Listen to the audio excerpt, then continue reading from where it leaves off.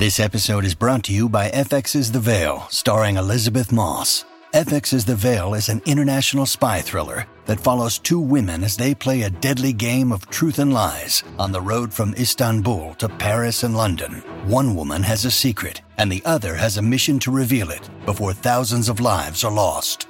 FX's The Veil, now streaming, only on Hulu.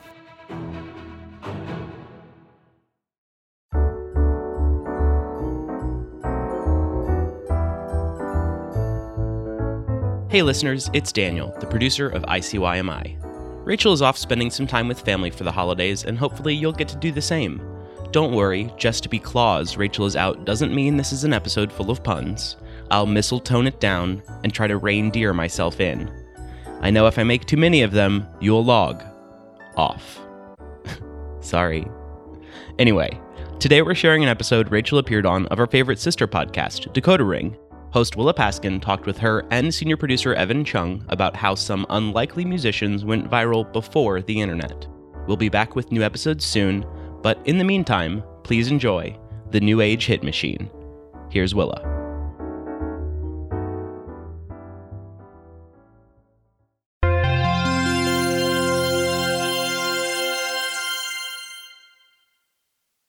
Before 2021, the musician Olivia Rodrigo was best known for appearing on the Disney Channel.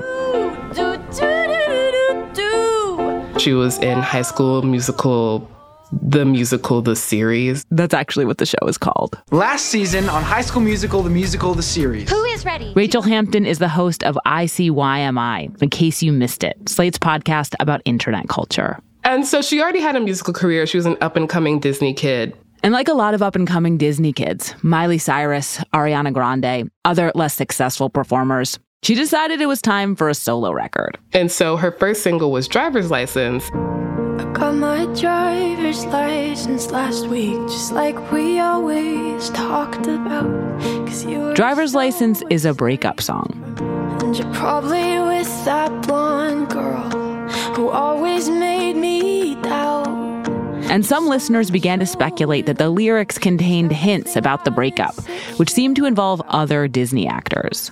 And by now we should have all watched that 30-minute video about, like the love triangle that's going on. So in that video, there's a live of Joshua Bassett. Basically, this is the perfect storm for TikTok in that they love a mystery. They love to get in somebody's business that is not their own. And so this song becomes inescapable on TikTok because the first level is the mystery and the second level is just that it's extremely catchy. Guess you didn't mean what you wrote in that song about me. Everyone was like, I'm crying about these teens that I know nothing about. And now I love this song. Within 3 days, the song was atop all the streaming charts and would soon be atop the Billboard Hot 100 as well. It got to 100 million listens on Spotify faster than any song ever. That's basically what TikTok did for Olivia Rodrigo in that they made her inescapable. And she's not the only one. I mean, TikTok basically runs like the Billboard charts at this point. TikTok is the way to make your song go viral. But if TikTok is the way to do it now, it wasn't always. 30 years ago, before TikTok, before iPhones, before the internet, there was another way for musicians to go viral. Frankly, it was kind of a bespoke way, but it worked. And in 1994, a mustachioed Greek musician made it work for him.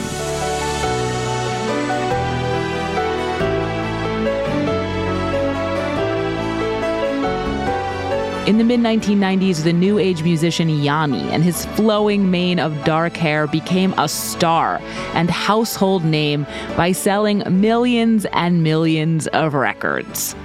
All thanks to some old technology.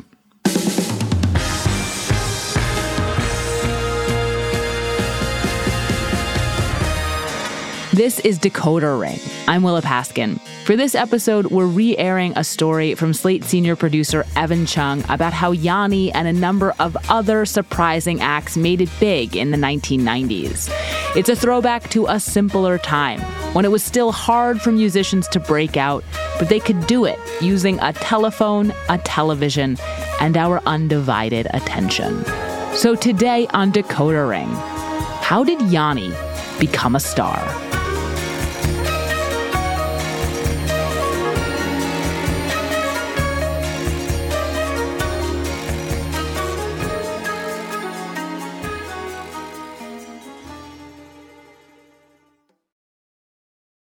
Tired of not being able to get a hold of anyone when you have questions about your credit card? With 24/7, US-based live customer service from Discover, everyone has the option to talk to a real person anytime, day or night. Yes, you heard that right. You can talk to a human on the Discover customer service team anytime. So the next time you have a question about your credit card, call 1-800-DISCOVER to get the service you deserve. Limitations apply. See terms at discover.com/creditcard.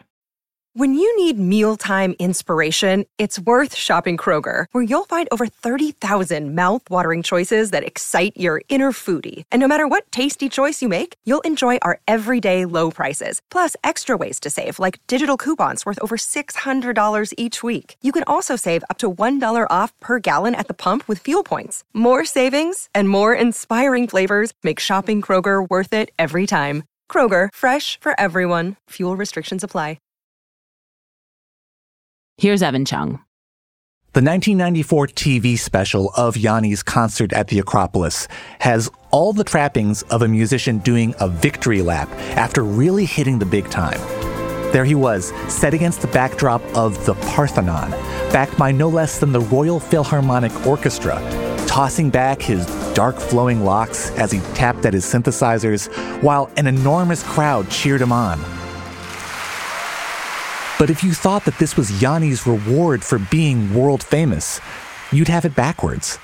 Yanni wasn't on TV because he was a star.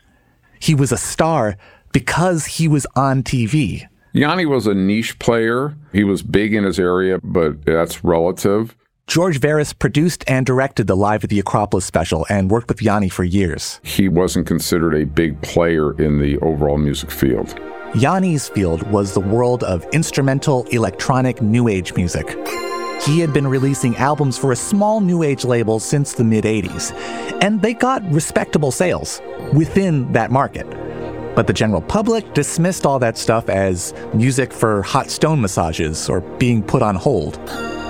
He was being buttonholed as a new age artist, and there was no superstar in that genre. If Yanni was well known for anything, it was for being the new boyfriend of a celebrity. So I opened the front door. Opened the door. I took one look at him.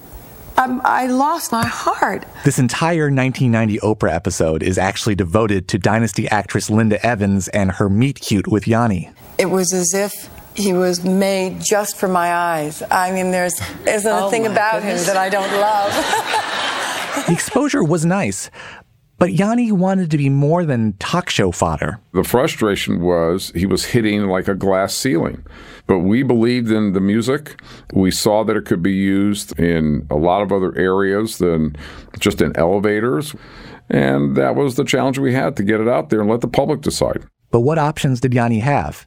His music wasn't really radio friendly, and MTV wasn't exactly making a lot of room for instrumental new age composers. And then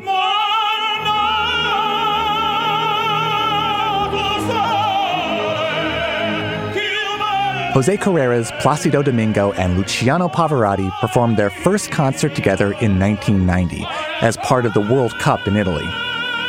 But the three tenors made their biggest mark during another major week-long event, the March PBS Pledge Drive.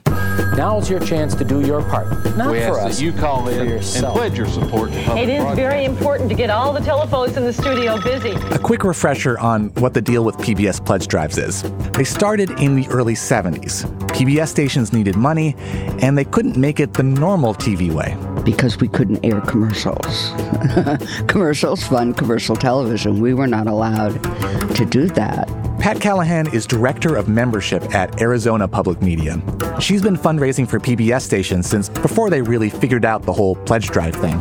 In the old days, we'd just put a slide up after Masterpiece Theater and then sit there for 5 or 10 minutes while the announcer would be making a pitch over the slide. Soon enough, they adopted the familiar pledge drive format. The point was to get donations from people watching at home, which is to say, from viewers like you.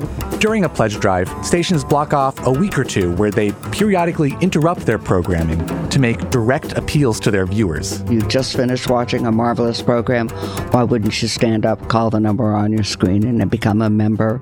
The problem is, unlike most public radio shows, Normal PBS shows don't actually work that well for raising money, in part because they're hard to chop up for pledge breaks. Look at Frontline. You can't interrupt that. Look at Nova. You can't interrupt that. There's a long story arc there. You can't slice and dice it. But pledge shows, successful pledge shows, have little story arcs so that they build for 15 or 20 minutes and then you go to a break. 15 to 20 minutes, then you go to a break. That structure is perfect, though, for concert films. So PBS stations often fill their pledge drives with one-off musical specials, even if they're completely unrelated to their usual programming. When you build a music pledge show, you come out on a high. I mean, I can remember big band specials where people would get up and dance in their own homes, they were telling us. The Three Tenors concert special wasn't made for PBS. ABC had actually aired it the year before. It just got repackaged for the March 91 pledge drive, where it defied all expectations. Never saw anything like it. It was just amazing to be on the studio floor and watch those phones just keep ringing and ringing and ringing. The Three Tenors concert promises to be one of the most popular events that public television has to offer. We're going to send you the VHS copy of the program. And you can have that for your gift of $180. And if we made a ton of money. We made a ton of money on that. And then it just spilled over and spilled out. Out into the mainstream. The Three Tenors became household names. Yanni and his producer, George Veris, they saw what was happening. They saw the PBS pledge drive as a platform. Or better yet, they saw it as a catapult that they could really launch Yanni's career from. We just knew that if we could get on public television, once you saw it, you would get absorbed by it and come back for more. We had nowhere else to go. We weren't with a big record company. We weren't with a big management team. We were the unknown guys on the block. Nobody believed in us. Nobody. So Yanni set out to prove everybody wrong by making his own concert special with George Veris as director. Yanni and Linda Evans personally footed much of the bill, which was somewhere around $2 million, all with the specific purpose of licensing it to PBS pledge drives, even though they had no idea if it was actually going to get serious airtime. The question was how much and how many stations. That was the big risk. We didn't have any guarantee on that. I mean, that definitely was the big risk. If you're going to take a gamble, you might as well go all in. They concocted an audacious spectacle. We needed to create something that would make what the bigness of his music was appropriate to the imagery on television. They hired the Royal Philharmonic Orchestra to lend an unexpected majesty to Yanni's keyboard compositions. And they booked an epic outdoor venue. The Acropolis, the apogee of all that is good and noble in modern man. And to be clear, Yanni was not already going to be performing at a second-century Athenian theater. This was not a big in Japan type situation. In fact, he'd grown up in Greece, but he had never played in Greece in his career.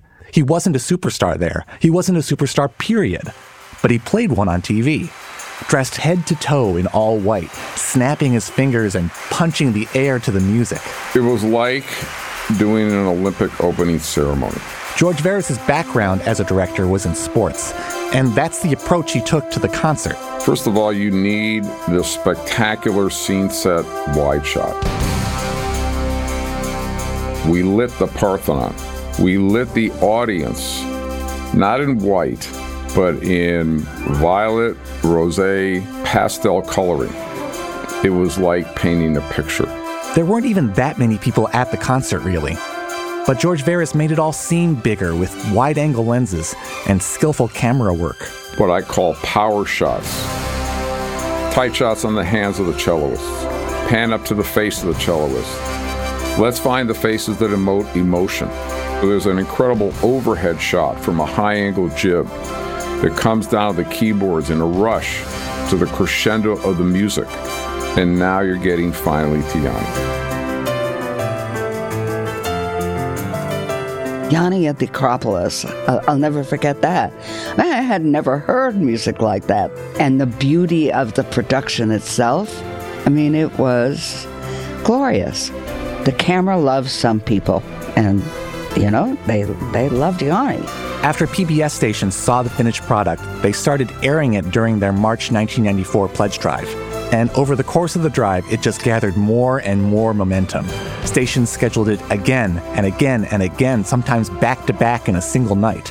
It just kept raking in money. I mean, you had to just get up from your couch or your chair and go over to the phone. It was fascinating, fabulous. Yanni's good looks didn't hurt either, considering the target demo of PBS pledge drives. 55-year-old women had never seen anything like this. I think I may have been 55. No, I'm... The CD version of the concert was released at the same time. Within 3 weeks of the start of the pledge drive, it shot to number 5 on the Billboard album charts. For an instrumental new age live album, it was unheard of. Yanni had never come close to that before. Now even his back catalog started to chart. You look at Yanni's tour numbers, they were just off the charts. I mean, he was worldwide. I don't believe without the PBS special it would have happened. Absolutely not. Hey guys, it is Ryan. I'm not sure if you know this about me, but I'm a bit of a fun fanatic when I can. I like to work, but I like fun too. It's a thing. And now the truth is out there. I can tell you about my favorite place to have fun. Chumba Casino. They have hundreds of social casino style games to choose from with new games released each week. You can play for free anytime, anywhere. And each day brings a new chance to collect daily bonuses. So join me in the fun. Sign up now at ChumbaCasino.com. No purchase necessary. VGW Group. Void where prohibited by law. See terms and conditions. 18+.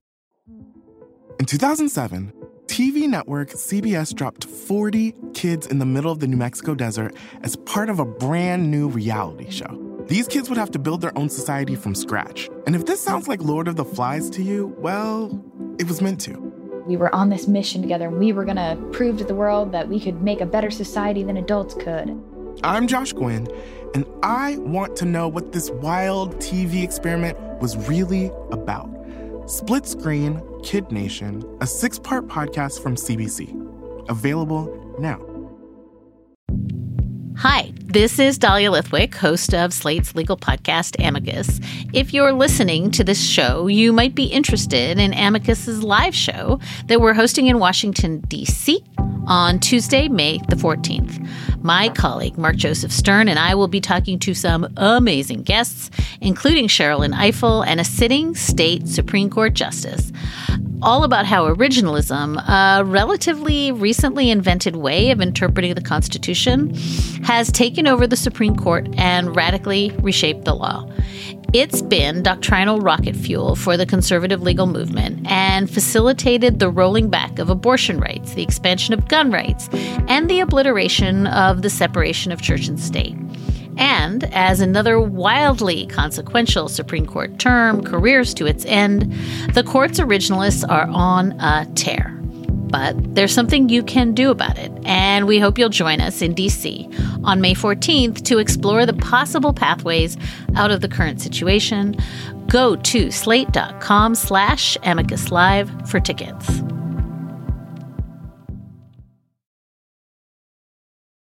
Yanni's $2 million bet paid off. The 3 tenors might have seemed like kind of a fluke, but Yanni's meteoric rise showed that a PBS pledge drive, of all things, could launch a career. And one person who took notice was another struggling New Age composer. You could see what PBS was doing and that it was really the Discovery Channel. 3 tenors and Yanni, right? Nobody knew who these guys were. People actually did know who John Tesh was, but it wasn't for his music. Hi, everybody. Welcome to Entertainment Tonight. I'm John Tesh. Home Alone made Macaulay Culkin the hottest child star today. Now the $1 Million Kid is starring in a new movie. It's called My Girl. I was at Entertainment Tonight, and I had been hosting for 8 years. I was at that moment, and had been for the last 5 or 6 years, trying to get a record deal, and I could not get record companies interested in me. John Tesh did manage to get some of his compositions used in sports broadcasts. Is the NBA on NBC. But to the public, he was eternally the E.T. guy. Yeah, I was playing in front of about 50 people at a time, and basically back then. In fact, I remember getting hired, my band and I, like 4 of us.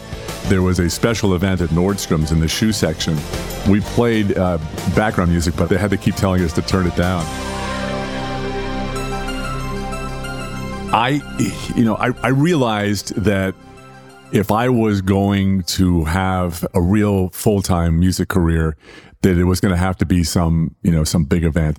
What I needed was something like a PBS special to make a whole bunch of loud noise. But even after Yanni's Acropolis success, John Tesh had to convince PBS. They joked like, we didn't know you were a musician. Are you going to read the celebrity birthdays with the orchestra? Celebrating a birthday this Thursday, July the 28th. Actress Elizabeth Berkley is 22. Which I didn't think was very funny at the time. So they basically said, well, we'll take a look at it. If you record it, but we can't guarantee that we'll put it on the air. So with no guarantee that anybody would ever see it, John Tesh ponied up his own money for a pledge drive special. And we basically took our savings and ended up having to take what amounted to a second on our house and invested in this thing. And we reached about 1.2 million by the time we were done, which was ridiculous. He followed Yanni's fake it till you make it formula pretty closely. Instead of the Acropolis as a backdrop, he chose the ancient sandstone monoliths of the Red Rocks Amphitheater in Colorado. And how do you go from annoying the Nordstrom's shoe department to packing the seats at Red Rocks? You give away the tickets. We paid a company to give away the tickets, and I was shocked that 12,000 people showed up. I don't know if you folks know it, but each and every one of you are at this moment sitting right smack dab in the middle of my biggest dream, being here doing this. And John Tesh made sure they got their non-money's worth by putting on a spectacle. Maybe, some pyro would work here. Or let's put Charlie, the violin player, up on this precarious rock. Or let's have a hydraulic shoot the guitar player up in the air. He even had Olympic gymnasts Nadia Comaneci and Bart Connor on stage doing routines to the music. I just realized that I needed to pull out every stop I had for this special because I just didn't have any guarantee that they were going to take it. One programmer in Maryland did agree to test it out in the March 1995 pledge drive. She said, well, I've got a slot at midnight on Sunday night. And and her people stayed up and pledged it. And it was like doing better than three tenors. And so they all started faxing each other at PBS. And within a couple of days, it was on the March schedule, and it was on the March schedule. I mean, it was huge. If you like Yanni in concert, you'll love John Tesh live at Red Rocks. I realized from watching the people who were hosting the pledge drives that it was really an infomercial. The music is lush. The setting is gorgeous. If you have a chance to have somebody evangelize about it, it's so much better than just having a song played on the radio. And John, you're generating a lot of excitement for public television. That's really why we're here. If we don't make the phones ring, then we might as well go do something else. It's up to you. Yeah, I've heard them say anywhere between $15 and $20 million ultimately that it raised for PBS. The Live at Red Rocks special, it changed everything for me. I mean, Red Rocks was that seminal change in my life for sure. Exactly 1 year after Live at the Acropolis, John Tesh proved that Yanni's model for achieving stardom could be replicated. And so began the era of the unlikely blockbuster PBS Pledge Special. And you are watching Riverdance, the show, the phenomenon that has swept the world. I remember when I first heard about that program. I mean, Irish clog dancing. My last name is Callahan. I couldn't believe that they were going to give us this pledge show. And I just blown away. I mean, it was just nothing like I used to see at my church. And there was Sarah Brightman, Andrea Bocelli, Andre Rieu.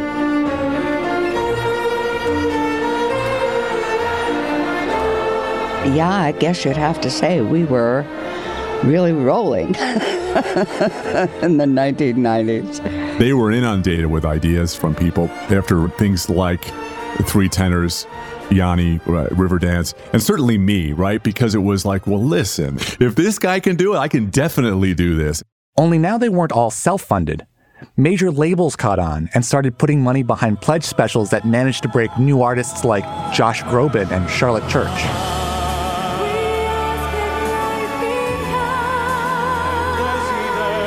The group Celtic Woman didn't even exist before their pledge drive special. They were assembled by a producer for the purpose of debuting there.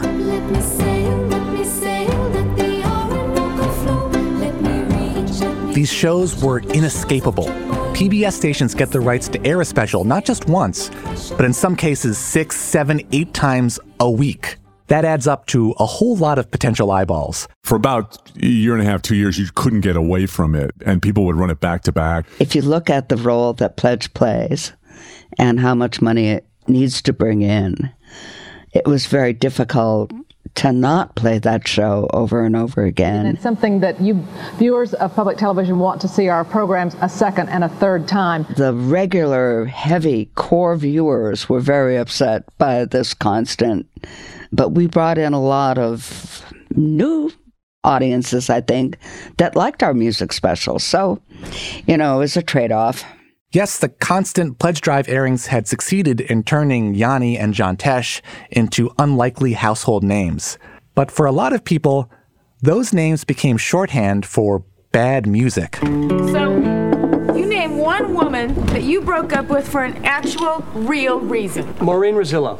Because she doesn't hate Yanni is not a real reason. Oh, no. This is Yanni.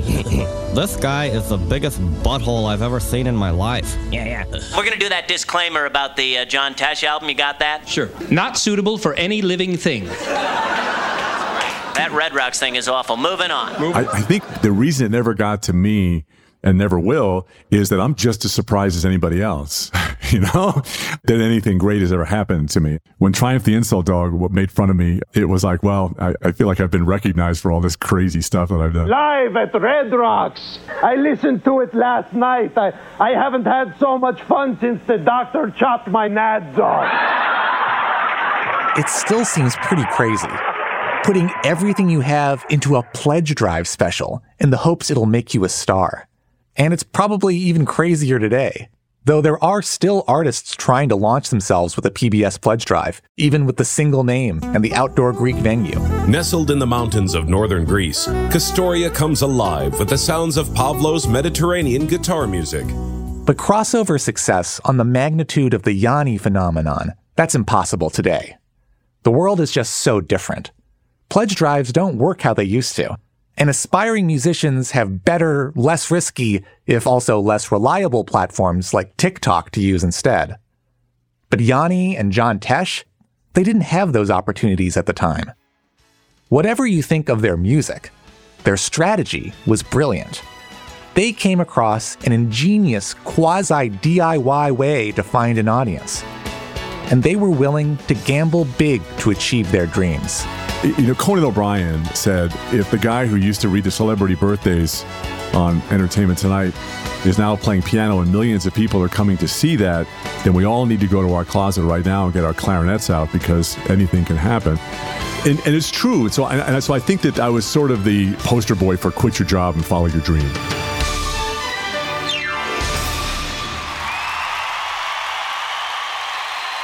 For Decoder Ring, I'm Evan Chung.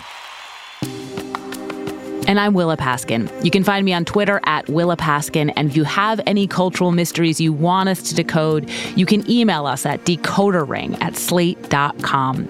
An earlier version of the story appeared on Studio 360, and a big thank you to PRX for letting us re-air it. This episode was written by Evan Chung. Decoder Ring is produced by Willa Paskin and Katie Shepard. Derek John is Slate's executive producer of narrative podcasts, and Merritt Jacob is senior technical director. If you haven't yet, please subscribe and rate our feed in Apple Podcasts or wherever you get your podcasts. Even better, tell your friends. If you're a fan of the show, I'd also love for you to sign up for Slate Plus. Slate Plus members get to listen to Decoder Ring without any ads, and their support is crucial to our work. So please go to slate.com/Decoder Plus to join Slate Plus today. See you next week.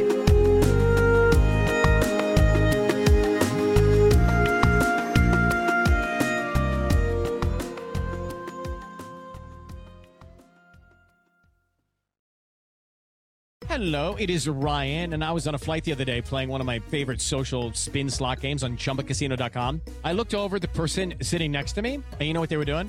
They were also playing Chumba Casino. Coincidence? I think not. Everybody's loving having fun with it. Chumba Casino is home to hundreds of casino-style games that you can play for free anytime, anywhere, even at 30,000 feet. So sign up now at ChumbaCasino.com to claim your free welcome bonus. That's ChumbaCasino.com and live the Chumba life. No purchase necessary. VGW. Void where prohibited by law. See terms and conditions. 18+.